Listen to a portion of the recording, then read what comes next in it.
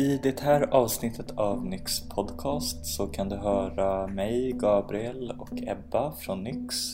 Vi pratar med Gustav som är dramaturg på Riksteatern och Katarina Blom, psykolog med inriktning på positiv psykologi.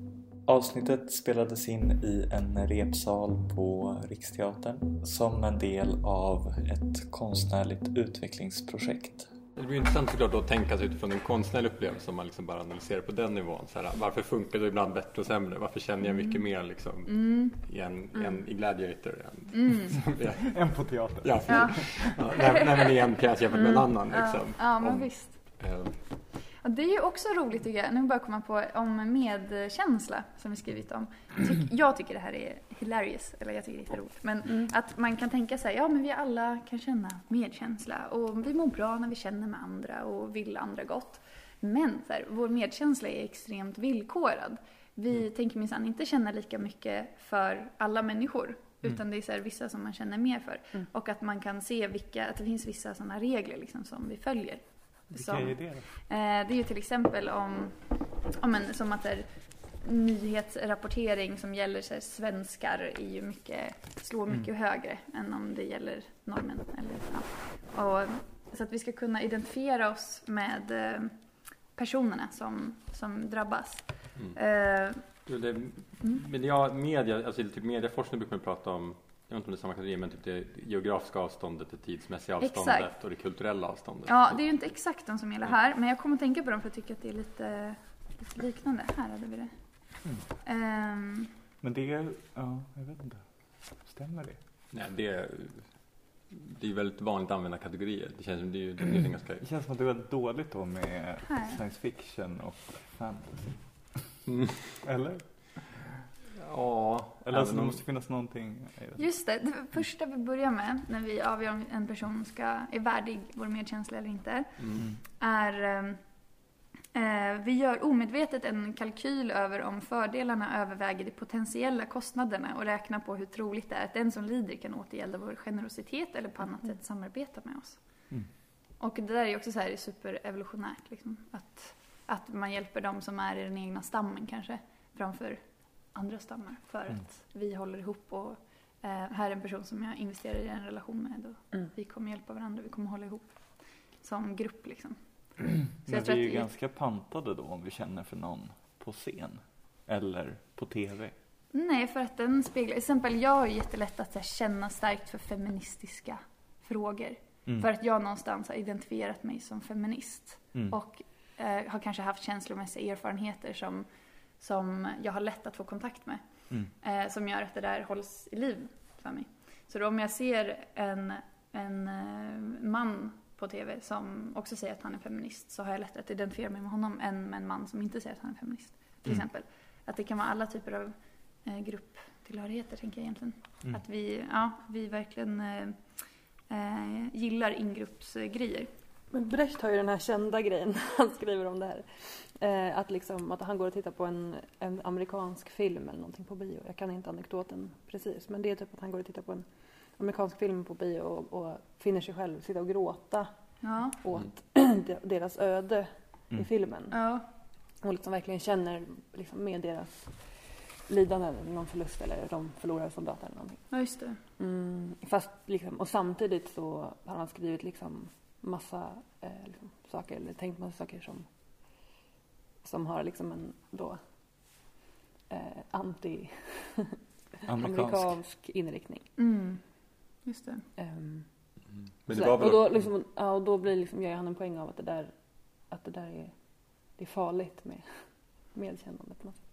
Eller med det är väl kanske inte att det är farligt men att vi måste vara att våra känslor inte är eller jag menar ju att våra känslor inte är sannare än våra tankar liksom. Ja, just det. Att, för det är också övertygelse liksom. Ja, det kan ju vara någonting att man tänker att men det jag känner är väl ändå det är närmast mig liksom. Det är närmare en tanke då. Alltså hjärnan prioriterar generellt sett negativitet, känslor och bilder. Det är sånt som den är byggd för att snabbt koda in. Om vi kan bara titta så här igen på så här nyhetsrapportering så fungerar den ofta så här känslosamt och åt det negativa och mycket bilder framför text och så. För det är så som hjärnan är byggd för att funka, kan man säga. Men sen som den här Kahnemans bok, den Tänka snabbt, tänka långsamt, jag vet inte om jag kommer ihåg, den kom för något år sedan. Han menar att det finns som system 1 och 2. Där system 1 är det snabba, det här känslosystemet som är känslostyrt, intuitivt, som berättar hur jag ska cykla eller köra bil eller presentera den här informationen för er på ett sätt som känns här mjukt och fint och funkar. Liksom. Medan system 2 är mer det här rationella som jag tänker då. Han pratade om att så här, men jag har ju mitt logiska tänkande och mina övertygelser som står över det här veka hjärtat som bara känner till höger och vänster. Och det är det som gör att vi pensionssparar till exempel, fastän det är jätteoskönt i stunden. Det känns tråkigt att sätta sig in i den här informationen. Den är väldigt så här knölig och rationell. Man kan väl inte välja att inte pensionsspara? Look at me. Nej, men, det går. Men så fort man tar ut lön. Men så system 2 är väldigt så här arbetsamt och man orkar inte vara där så länge. Och jag tänker så här, teater jobbar nog väldigt mycket med system 1, just att man pratar till det känslosamma. Ibland så... Och bildmässiga. Ja, precis. Det bildmässiga. Exakt.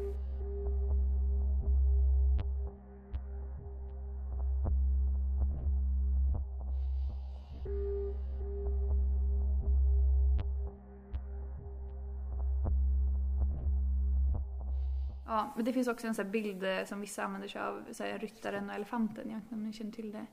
Ja, det har jag hört. Jonathan Haidt är jätteintressant. Så är också intresserad av lyckopsykologi, men mer inne på moralfrågor. Moral, psykologi, etik. Han har jättebra TED-talks. Han gillar politik också. Han är skitbra. Han pratar om att det är som att vi människor fungerar som en ryttare och en elefant. Att elefanten är vårt känsloliv och ryttaren sitter där uppe med sina logiska argument och försöker så här: hallå, vi ska gå åt höger, så här, jag tycker verkligen det, hallå, så här. Men känslorna bara så här, jag tänker göra som jag vill, så. Att det är någon sorts, det är en bra proportionerlig bild från hur hjärnan fungerar, att vi har överlevt på kortsiktighet och på känslostyrning. Det här gör ont, jag går bort. Så här, du är snäll, jag tycker liksom, då hänger jag med dig. Du var dum, jag vill inte vara med dig. Så. Att man överlever för dagen på något vis. Men sen så, som jag pratade om där, de här 3 olika delarna i hjärnan, att den yngsta delen som sitter där framme, som har hand om långsiktigt tänkande, beslutsfattande. Det är mycket system 2, det är mycket ryttaren. Som kan se till att liksom livet går ihop, eller det här med livspusslet. Det är sånt som prefrontala cortex är duktig på. Men hur förklarar man att människor då liksom väljer att fortsätta leva med människor som typ misshandlar dem och gör dem illa? Ja, det är liksom, absolut. Det går ju emot det här då. Evolutionära, att vi ska få med de som är snälla. Ja, precis. Då får man titta på vad som händer när man blir slagen till exempel. För att ofta så... Det finns alltid en anledning att människor gör som de gör. Jag tänker då att du funderar på ur offrets perspektiv. Den som blir slagen, liksom, varför stannar man och inte går? Och det är att någonstans så finns det betydligt tyngre fördelar med att stanna kvar än det är nackdelar med att stanna kvar. Så här, fine, jag blir slagen. Men det kanske är dels här, en klassisk grej ju att så här, jag är uppvuxen med våld i hemmet. Så att det är inte så konstigt. Självklart ska jag bli slagen eller min mamma bli slagen, så det är inte så. Man gör vissa sådana här. Och sen så någonstans det här med anknytning och nära relationer som vi också var inne på igår. Att så här, nära relationer, fungerande nära relationer är så otroligt viktigt för att vi ska må bra och kunna ha ett fungerande liv. Och känna oss trygga, lugna. När man väl har knutit an till en partner och någonstans har känt sig kär och även om man, trygg, otrygg, men någonstans har man ändå så här valt att vara med den här personen, så är det jättejobbigt att bryta upp från den. Och just det här med så här, det obehagliga i att separera och behöva klara sig själv kan överväga mot att stanna kvar. Och det är ju många som är så här, jag förstår inte varför jag är kvar, eller jag borde lämnat honom mycket tidigare. Men det är jättesvårt att göra det, för att den här partnern ger förmodligen väldigt mycket saker också. Och det kan också vara just det här att man är van vid att jag brukar bli slagen. Eller det är inte så farligt, det var mitt eget fel. Det är ju, det finns så mycket saker i det där som... Det är inte så enkelt. Nej, det blir verkligen ett så här klister. Och man kan också gå till det här med att vi människor är verkligen flockdjur. Och det värsta vi kan tänka oss är att vara utelämnade i kylan. Liksom. Så då tar man hellre lite skit, även om det är asförfärligt. Mot att behöva vara ensam. Ja, det finns så mycket saker. Många lager. Ja, det är klart. Men det här ryttaren och elefanten tycker jag är en så här bra bild bara att ta med sig för att förstå hur man agerar eller reagerar och att det kan vara, man kan känna mycket saker som kanske ryttaren inte förstår. Så här. Även om ni har varit med någon gång att det händer någonting och så blir man så här, varför blir jag så här ledsen över det här? Liksom, det var faktiskt inte så farligt. Liksom. Och det kan vara, ryttaren har ju inte koll på allt liksom, som den tror att den har koll på. Utan så här, vi har ju mycket mer historia med och saker kan vara laddade som vi inte visste om var laddade. Men ur ett konstnärligt perspektiv, då blir frågan så här, vem man tilltalar med sin konst. Är det liksom, gör man konsten för elefanten eller för ryttaren? Ja, och jag skulle säga att det är ju väldigt mycket, jag tror verkligen att det är mycket elefantkonst där ute. För om man tänker ryttarkonst, det är liksom, om du går till en bank och drar ut en fil och tittar på deras tabeller, Excel-ark, det är liksom ryttarkonst, om man säger så. Att få ihop siffror, matematiska formler, allt som är ett logiskt tänkande, fysik typ. Men kan man inte säga att du premierar ofta konst som elefantkonst, men som går ihop för ryttaren efteråt? Exakt, det tror jag. För när det inte går ihop för ryttaren efteråt, då är vi i Paradise Hotel. Och man är lite så här, det här känns lite obehagligt att jag konsumerade. För att det stämmer inte överens med mina... Det var härligt att rida på elefanten, exakt. Men nu vet jag inte vart jag... Exakt så. Ja, men det tror jag verkligen. För det är det där kortsiktiga, så här grädde och socker. Gott. Men sen så, men jag är ju en sån här person som vill äta raw food. Ekologiskt. Så här. Ja. Och så att det är väl en sak att när man får koll så att ryttaren faktiskt kan styra elefanten lite grann och att de kan leva mer i samklang, att det är också en sån här bra grej för att må bra och trivas i sitt liv. Ja, att man gillar både det långsiktiga men också det kortsiktiga, att de två går ihop. Att det inte är så här, jag vill gå ner i vikt eller jag vill börja träna, men jag hänger kvar i soffan ändå för att det är skönt på kort sikt. Det blir oskönt på lång sikt.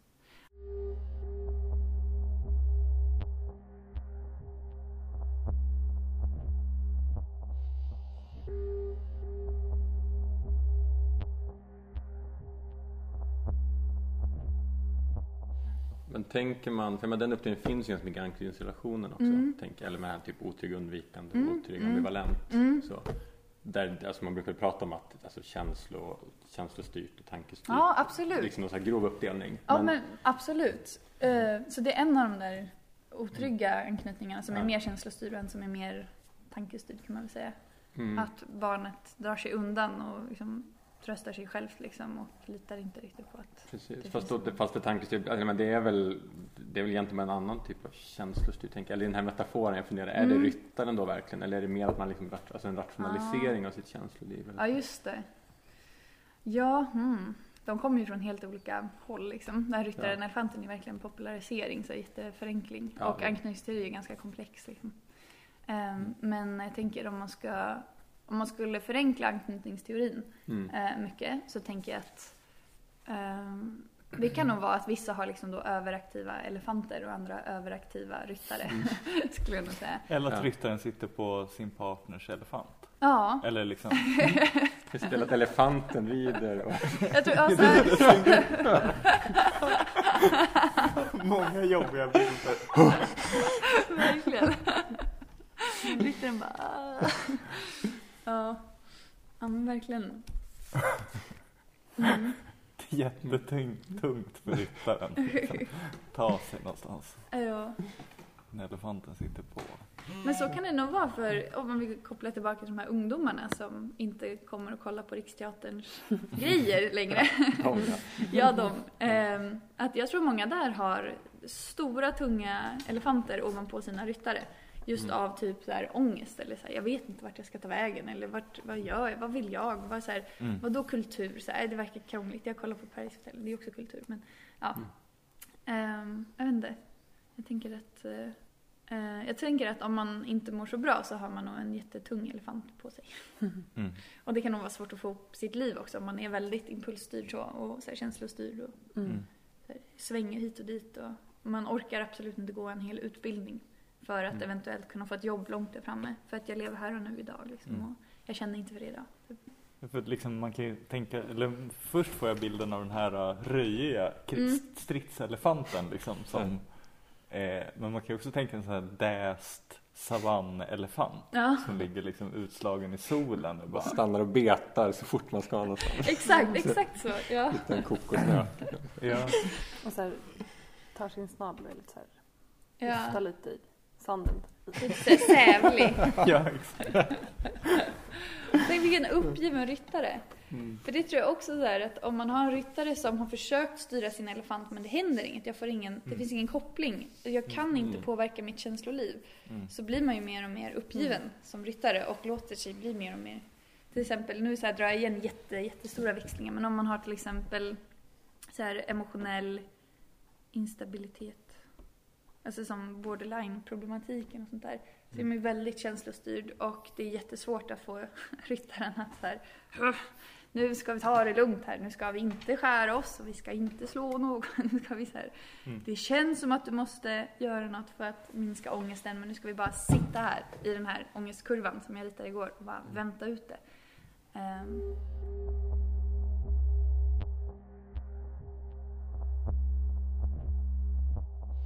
För jag tänkte, för den alltså just att man börjar tänka elefanten, ryttare eller, så då, eller känsla, tanke eller känsla. Och då hamnar ju en sån där klassiska diktomin med alltså kropp och själ också då. Liksom, jag tänker, hur tänker man kring den? För det känns som att det finns ju en ganska stor rörelse kring, eller man har funnits länge, men alltså det här liksom att det är alltså den översimplifieringen liksom, ja, att det är ju en ganska falsk uppdelning på något sätt. Att vi är alltid förkroppsligade eller liksom med embodiment. Och tankekänsla också, tänker jag, att de sitter ju egentligen ihop så här. De är liksom, det är jättesvårt att... Fast den är väldigt svår att komma bort från den tankefiguren. Liksom, att man hamnar i den hela tiden. Men liksom utifrån din, jag tänker bara utifrån också lyckoforskningsperspektiv och sådär. Finns det någon, vad ska man säga, finns det en dominerande strömning kring hur man ser på de där begreppen? Liksom, kropp och själ? Typ. Ja, eller känsla. Jag skulle säga, nu ska vi tänka efter här så att jag får det rätt. Men för att jag utgår nog precis från ACT-perspektivet då, eller KBT, hur man ser det därifrån. Där är men verkligen att allting sitter ihop. Att allting är ett. Och att det är som att kroppen är scenen där allting utspelar sig. Så det är som liksom behållaren eller som plattformen där dina tankar, känslor och handlingsimpulser uppstår. Och sen så precis det mest så här andliga man kommer att börja prata om en själ eller ett mind så här. Vad är det? För att det hittar man nog inom ACT, att de har mycket övningar som stämmer överens med österländsk tradition. Att försöka få fatt i det här observerande jaget. Om ni känner till den. Just att man kan ställa sig utanför sina tankar och betrakta tankarna. Så det finns flera sådana guidade meditationer som jag absolut skulle kunna skicka till er. Som är ganska fina, där man får besöka sig själv. Det är som en 20 minuters lång meditation ungefär. Där man blir guidad att först hitta ett minne från när man är... Det kanske var från när du är barn. Vad som helst, något trevligt liksom. Någonting du gör, se hur du var. Och sen så hoppar vi fram till när du är tonåring och sen när du är 20 år och så 30 kanske, något sånt. Och sen bara från ett minne från i somras och till nu. Och att så här, du har förändrats mycket mellan de här och samtidigt är du samma person. Och man vill hela tiden så här balansera på den dikotomin, att försöka hålla kontakt med båda de två verklighetsuppfattningarna. Att så här, du är samma kropp samtidigt har alla celler bytts ut. Så vad är det egentligen som är kvar? Och man försöker upplevelsemässigt närma sig det här så att det inte blir en kognitiv, liksom rationell insikt om att jag har förändrats men jag är fortfarande samma. Och vad är det för något som är jag? Vad är det som är Katarina i upplevelsen som pågår hela tiden? Och då fortsätter man i den här meditationen med att hitta minnen där du ville göra saker men sen så slutar du vilja göra de sakerna och det händer nya saker som du vill göra. Så att egentligen kan du inte identifiera dig med ditt görande. Att det är görandet som är du. Och likadant med känslor, att så här, hur du kände dig i morse kanske inte stämmer överens med hur du känner dig just nu. Så känslolivet är också i ständig förändring. Så om det är också så här, din kropp har förändrats, ditt agerande förändras hela tiden, känslorna förändras. Vad är det som är du då? Vad är det som är kvar? Och så går man vidare till tankarna, gör samma sak där. Det låter som en övning för att väcka existentiell ångest. Ja, men det som ska vara, eller oro. Det som ska vara liksom slutmålet då, i det är att man till slut ser det som att det som är du är personen som har upplevt allt det här, som har stått vid sidan och betraktat allting hända. Och att man kan se det som att det finns en scen där hela ditt liv har utspelats och du är inte karaktärerna, utan du är liksom själva spelbrädet kanske, eller liksom du är du är scenen där allting utspelar sig. Och en annan metafor för att komma åt lite samma kvalitet är ett schackbräde. Att ibland kan livet kännas som att jag är mitt uppe i ett partischack där det finns så här svarta pjäser och vita pjäser. Att så här, vissa dagar, idag har varit bra. Jag åkte ut till Riksteatern och jobbade hela dagen och jag tjänat pengar idag och det var jättebra. Jag fick fakturera. Så här. Eller vad det nu kan vara. Om man eller så här, jag kom på jättebra övningar. Så bara, nej fast vänta, jag var ju på väg att komma sent så jag fick ta en taxi hit sista biten för att hinna. Och mina övningar känns inte alls bra så jag borde förberett mig bättre så här, och så håller man på så här fram och tillbaka och de här svarta vita schackpjäserna håller på och man kan ha som mikroperspektiv på det eller makroperspektiv. Det har gått bra för mig i livet. Nej, det har inte alls gjort. Jag har inte alls kommit dit jag vill och så här. Och ofta så hamnar vi i det här slaget hela tiden och vi identifierar oss med olika argument eller olika schackpjäser. Men då vill man inom ACT snarare flytta fokus från att hålla på och dividera om så här, var det rätt, var det fel, varför sa han så, varför sa jag så, till att istället så här, fast jag är bara brädet där allt det här utspelar sig.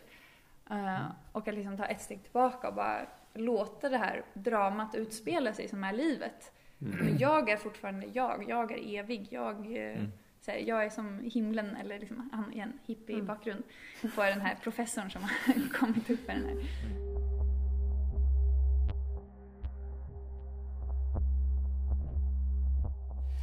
Men det gäller att skala bort alla andra attribut från observatören än just själva blicken. Eller ja, precis. Och det är samma kamera. Ja. Kameramärke.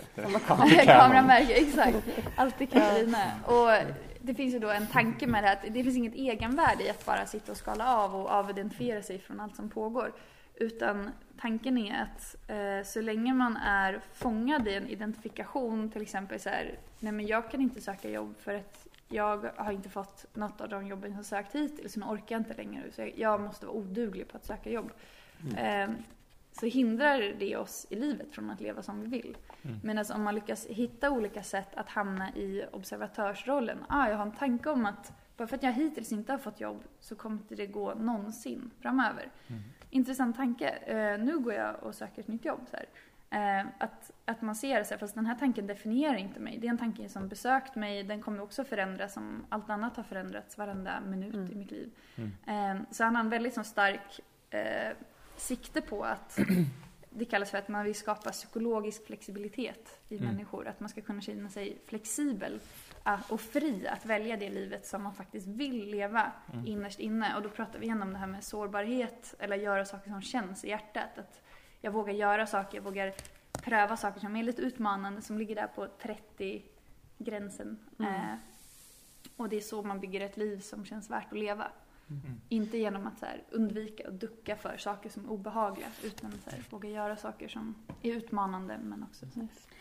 Men hur förhåller sig, jag tänker Nu kanske jag bara problematiserar i onödan här. Men alltså, i förhållande till den teorin, om man så att säga, skalar bort allt från betraktaren, hur ser man då på det där var, alltså, för det tycker jag väl inte något jag brottas med mycket. Där, vad man vill egentligen? Ja, precis. Vad är det? Ja. Så, jag tycker det känns extremt svårdefinierbart eller liksom hopplöst på något sätt att veta att vad jag, och att också, men där han också tror att det finns en kulturell idé om att alltså att vi har ett oförstört jag som på något sätt står lite fritt från allt men som bara har en massa genuina tankar och önskemål och sen har vi en massa kulturella lager som liksom begränsar oss, rädslor och liksom förväntningar och så här. Men om jag bara känner efter och lyssnar så kommer mitt hjärta att tala om. Men precis, och det där blir jag jätteprovocerad av, just den synen, för jag tycker den verkligen sätter krokben för en, speciellt när man är ung och lite så här skör ålder och lätt påverkad av så här, av hur det ska vara, eller om man kollar på Dr. Phil och bara så här, find your så här, true voice typ, eller så här,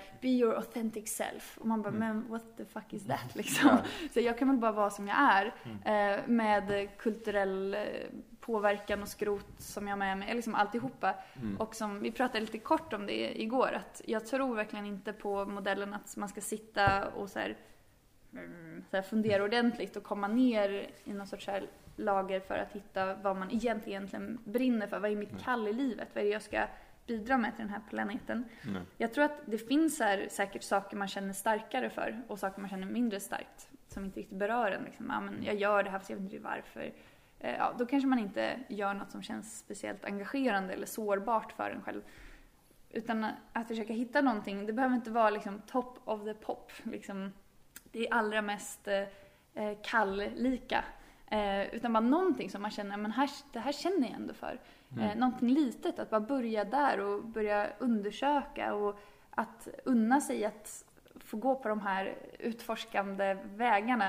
Det var någon som igen gav en fin bild av livet. Man tänker att det är så här en rak linje i den där perfekta världen där de bara hittar till de här sanna tankarna och känslorna, så kommer jag se min raka väg. Men att det snarare är som att det är som ett gummiband som ligger, eller ett resårband som ligger utspänt, och att man kan dra det långt ut åt kanterna liksom, att man så här fjongar iväg och sen kommer man tillbaka och sen så och man kanske över åt andra hållet och så kommer man tillbaka. Så här. Någon sån gladiatorerna-tävling. Ta sats och kuta och ta bollen. Flyger man. Ja. Nej, men sen så inom ACT, just eftersom de lägger mycket fokus på den här psykologisk flexibilitet vill man skapa hos människor. Det är som ett rum där det är lite stilla som man kan agera från. För så lägger man också krut på att hitta sen, fast vad är det man vill? Det är ju en jättesvår fråga.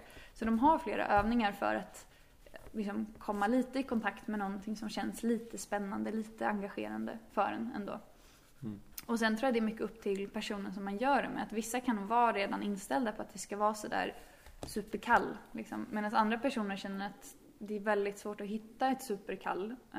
Och jag blir jätteglad om jag bara hittar ett mål. Eller så något som jag tycker känns värt att leva för. Liksom bara ett kommande året eller den här sommaren. Liksom. Någonting som känns spännande nu. Så.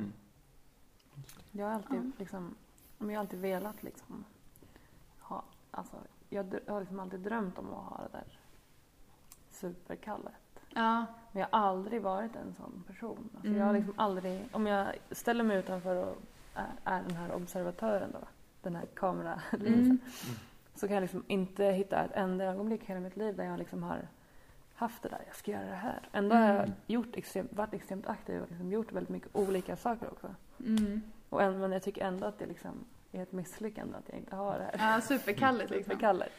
Men samtidigt så känns det som att det inte har behövts, för att jag har ändå gjort massa spännande grejer och liksom lärt mig mycket på vägen och så vidare. Men det är ändå intressant att det är väldigt starkt att det liksom, att det finns där ändå. Det känns som att det kommer liksom idéhistoriskt nästan ända från så här Platon, som vi pratade om också igår, lite så här med idévärlden, att det ska finnas det där perfekta idealet, någonting sådär, och att det går att applicera på allt, till exempel, också vad man vill göra med sitt liv eller så. Och det kan göra vem som helst lätt lamslagen liksom, att så här, alltså hur ska jag hitta det, och att man hamnar i så här, jag vet inte vad jag vill, vakuumet. Jag tänker att kallet kanske härrör, alltså den kulturella idén, apropå det med eftersläpning, alltså att det kanske härrör då från en tid där man var mycket mer, alltså det sociala rörligheten var så mycket mindre. Så där fanns liksom en idé med, alltså, det var en användbar idé för att om du var född av en skomakare så blev du skomakare. Ja, precis. Ja, och då behövde du inte reflektera så mycket över kallet, då hade du det bara. Och då var det ju liksom en fördel att veta, jag är född i skomakare. Liksom. Så det var bäst att lära dig brinna för det. Liksom. Men för Platon var ju också väldigt mycket, om man hör till honom, han var väldigt mycket inne på det här med liksom fasta kategorier, att man var född lämpad till någonting, och samhället var extremt orörligt. Liksom.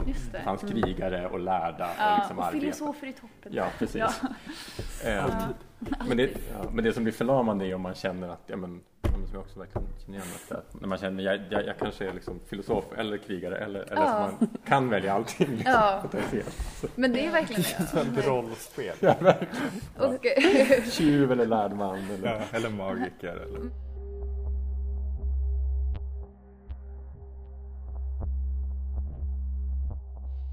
Det finns också så här, känner till Barry Schwartz? Nej. Roligt namn. Jättefint TED-talk som pratar just om det här beslutsparadox, The Paradox of Choice. Det är en bok som han har skrivit som är skitbra. Ja, den har jag sett den. Ja, den.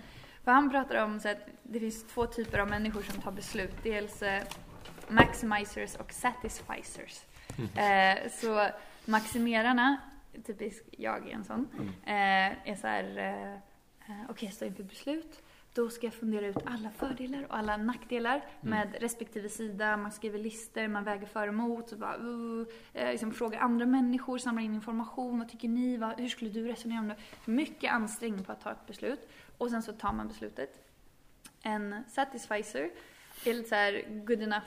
Så jag kollar så här, vilket av alternativen fyller min lägsta nivå för vad som är liksom, vad jag känner att jag kan leva med. Men det här känns ändå bra. Liksom.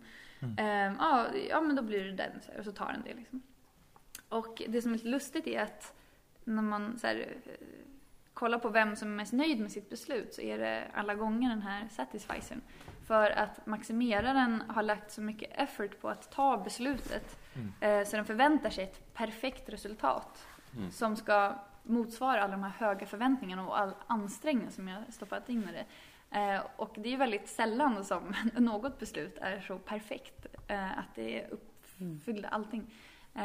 Så då blir man ofta så här orolig och börjar gå tillbaka oftare och vill göra och ta om och börja ifrågasätta och älta. Och, Reklamera, exakt, det själv.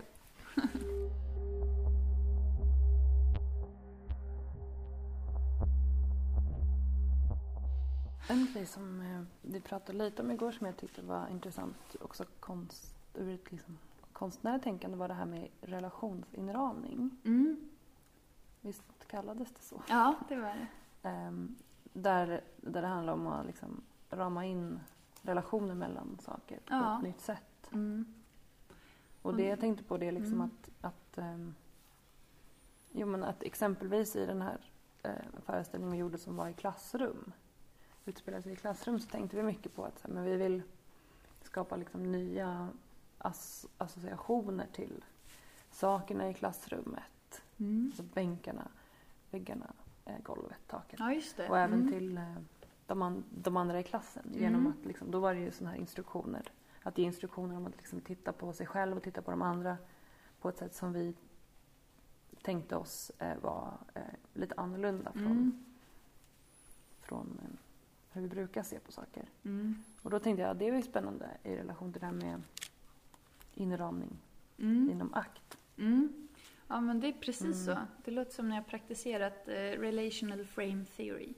Som är den extremt teoretiska underbyggnaden till ACT, som är Acceptance and Commitment Therapy, som är tillämpningen av sån här relationsinramningsteori.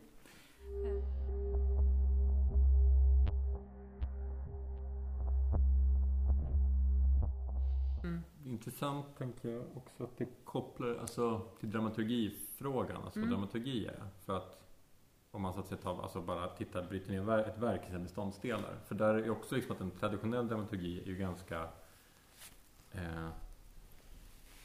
premierar ju på något sätt också det instrumentella, så att säga, att varje scen ska ha ett syfte i den större helheten någonstans. där man pratar ibland, alltså ibland pratar man liksom om att en postmodern dramatik kanske är mer, alltså där enheterna kanske är mer självförsörjande på något sätt, eller förväntas vara, och det på ett sätt kanske det, när det lyckas kanske det blir bättre, man skulle kunna förutsätta att det blir så, för att då måste man lägga mycket mer omsorg på varje pusselbit. Istället för att den här scenen är kanske inte så rolig i sig, men vi behöver den för att komma till den här gripande slutscenen. Men om man tar bort det tänket, då måste ju den scenen vara fantastisk att titta på när man tittar på den. Annars så måste vi slänga ut den. Och för oss så är det ju, varje scen måste vara njutbar att göra som publikmedlem. Eller varje scen måste ha att göra det här måste ha en anledning i den större kontexten av verket. Alltså det är ju två olika approaches då som svarar mot dramaturgin. Och vi brukar ju kämpa ganska mycket med att varje scen ska funka i sin egen rätt. Att vi ska kunna gå in i ett rum och köra en scen med en testgrupp eller en publikgrupp, och att den ska ge någonting. Och sen brukar jag också kämpa för att det ska finnas liksom någon typ av återkopplingar, eller att det som liksom sker i den första scenen på något sätt ska ha med det som händer sen att göra också. Idealt får man ju till båda, men det finns ju ändå någon sorts motsättning, eller åtminstone liksom. Men jag tror att när den liksom utbildning jag har, så har de också lite tänker de mer i komposition. Alltså eller liksom de lärarna jag hade på Teaterhögskolan i Malmö, när vi jobbade med liksom dramaturgi och så.